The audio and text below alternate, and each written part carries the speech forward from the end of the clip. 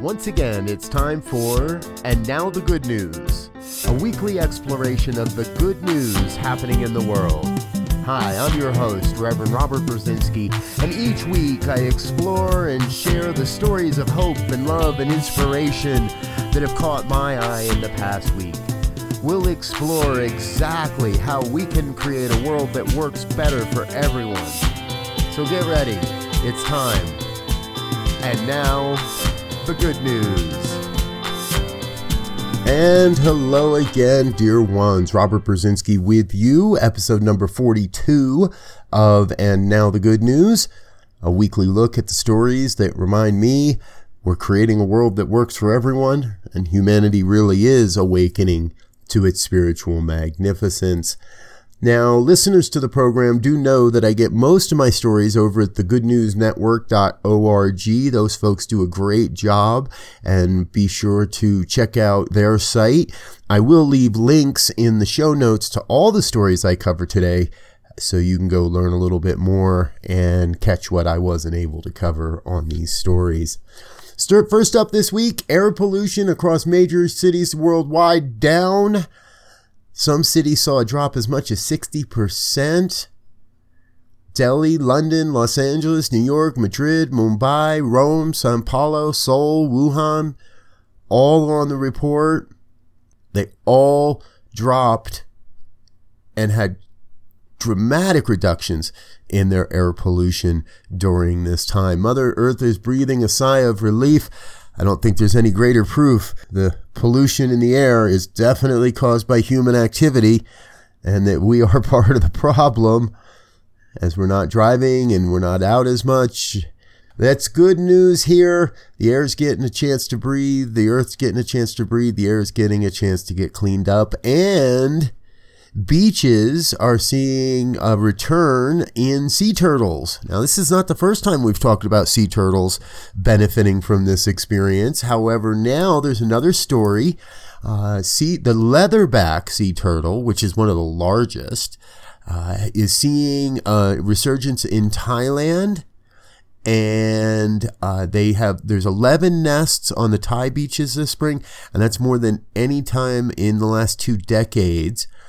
And in Florida, even bigger nesting site, Juno Beach, the rangers there are counting 76 nesting sites for the leatherback sea turtle this year, which they called a very significant increase.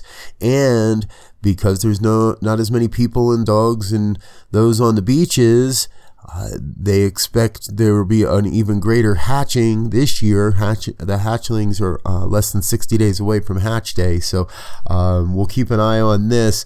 But good news for the leatherback sea turtle. They're having a chance to make a resurgence. A big boom year like this, and we could see even greater populations in the future. So Mother Nature, again, doing her best. And that's not to say that humans don't do their good work in all of this as well.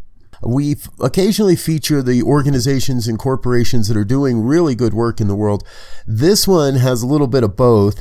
The Publix supermarket chain is partnering up with Feeding America. Feeding America is a nonprofit that works with food banks all across the country of America. And so not just one region or one city or one area, but they work to make sure there's food in all the food banks. Well, Publix is going to be donating product that they're going to purchase excess milk and produce from farmers and then immediately donate it to Feeding America. It's a huge win for, right now specifically, Florida produce farmers, although I think this might catch on in other places. The CEO of Publix, Todd Jones, he was quoted as saying, "As a food retailer, we have the unique opportunity to bridge the gap between the needs of families and farmers impacted by the coronavirus pandemic. In this time of uncertainty, we are grateful to help Florida's produce farmers, southeastern dairies, and families in our community." Good work to Todd Jones and his organization, Publix. Thank you for being a part of the solution. helping the farmers to move some of that excess inventory they've got right now and get it in the hands of people that really need it, and doing it with a really good company, Feeding America. And for those that might be following along, there's an event on May 1st this coming week with the New Thought Radio Network and New Thought Media Network, which is the sponsor of this program.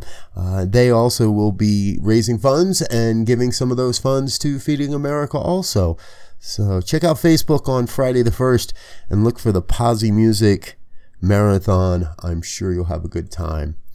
All right, back to our good news story. Scuba divers are getting involved in how to help and how to be part of the solution. The Professional Association of Diving Instructors, PADI, teamed up with a sportswear company, Rasher, to make face masks out of plastic that's been collected from the oceans. They're doing this. The masks come with replacement filters. They say they're not making any money. They're just covering the costs of these, and they're not looking to make the profit. It's just about getting what's necessary into the hands of people.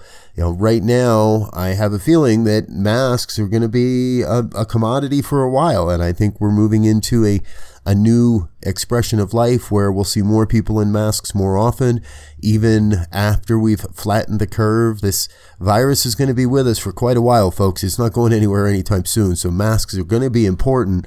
Wear your masks when you're out in public, and this seems like a great way to clean up the oceans a little bit as well. And since they announced this, the company's gotten over 15,000 mask pre-orders, and they say that's helped to recycle about 1,300 pounds of ocean plastic pollution.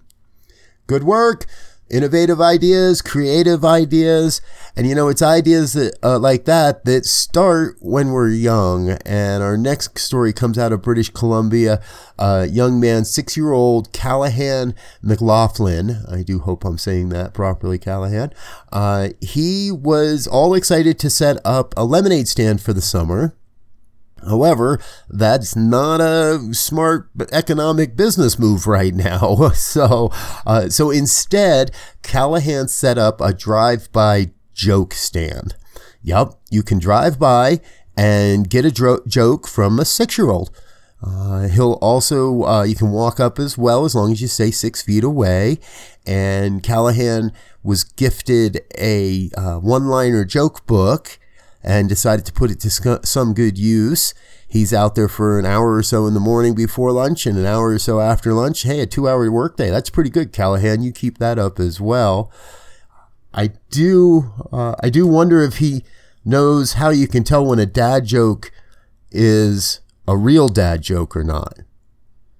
Well, I'll tell you, it's apparent. Ba-dum-bum. I'll have to get some sound effects to throw into this show. Anyway, thanks, Callahan, for bringing the smiles and bringing good jokes, better ones than mine, I trust, to the people of British Columbia there. And, here's a really interesting story. Video gamers. We got to give some kudos to video gamers. There's a game out there called Fold It, and it sets players to help scientists create proteins by solving puzzles.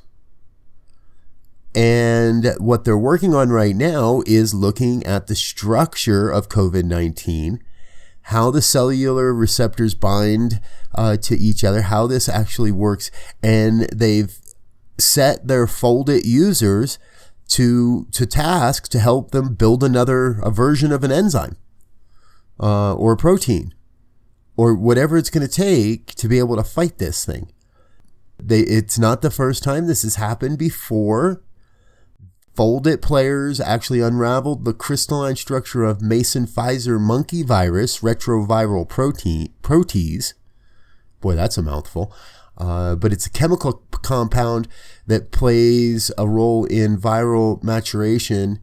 It helps to create effective retroviral drugs, things that treat diseases like HIV and such.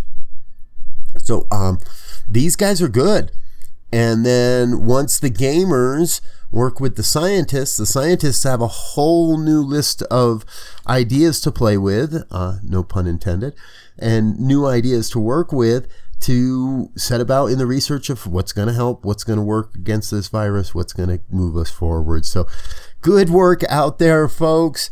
This is a really interesting story. Video gamers are on the job and helping to produce what we hope will be a cure for COVID-19. Good work, gang. And our last story today, a woman, 55-year-old Deb Siggins, started making face masks and started making more than just a few. And at first started making face masks for healthcare workers, her friends, and the friends became family and the family became friends, and more people started asking for face masks. And so she started a giving tree. Right. Deb recognized she couldn't be walking around handing these out. So she took a pine tree in a local area right near her house and started hanging the masks on the tree. The tree holds about 30 masks at a time. And she said that some days they're gone within a couple hours. They're gone within a day. She's made over 400 masks already and continues and plans to continue. Good work, Deb, making masks and just leaving them for people to take and to use. I love what's happening in America right now, across the planet, really. We're returning to a consciousness where we give things away, where we're not asking for profit on everything that happens, where we're just trying to cover our costs on projects, where together we're working to bring about a healthier lifestyle, a better experience of living life on planet Earth. So kudos to everybody out there. If you're listening to this program, kudos to you for being here and for being a part of the solution. And if you know someone that's doing something good in the world, a good news story that you think we should cover, please send an email, info@newthoughtmedianetwork.org. That'll get right to my desk, and we'll make sure that we get that covered in the program. All right, folks, I'm out of here for this week. Time to go search out some more good news stories. And when you find the good news in your world, be sure to celebrate it. I'll see you again soon. You've been listening to And Now the Good News, a part of the New Thought Media Network, available exclusively at New Thought Radio. Join us, patreon.com/New Thought Radio. Positively inspiring.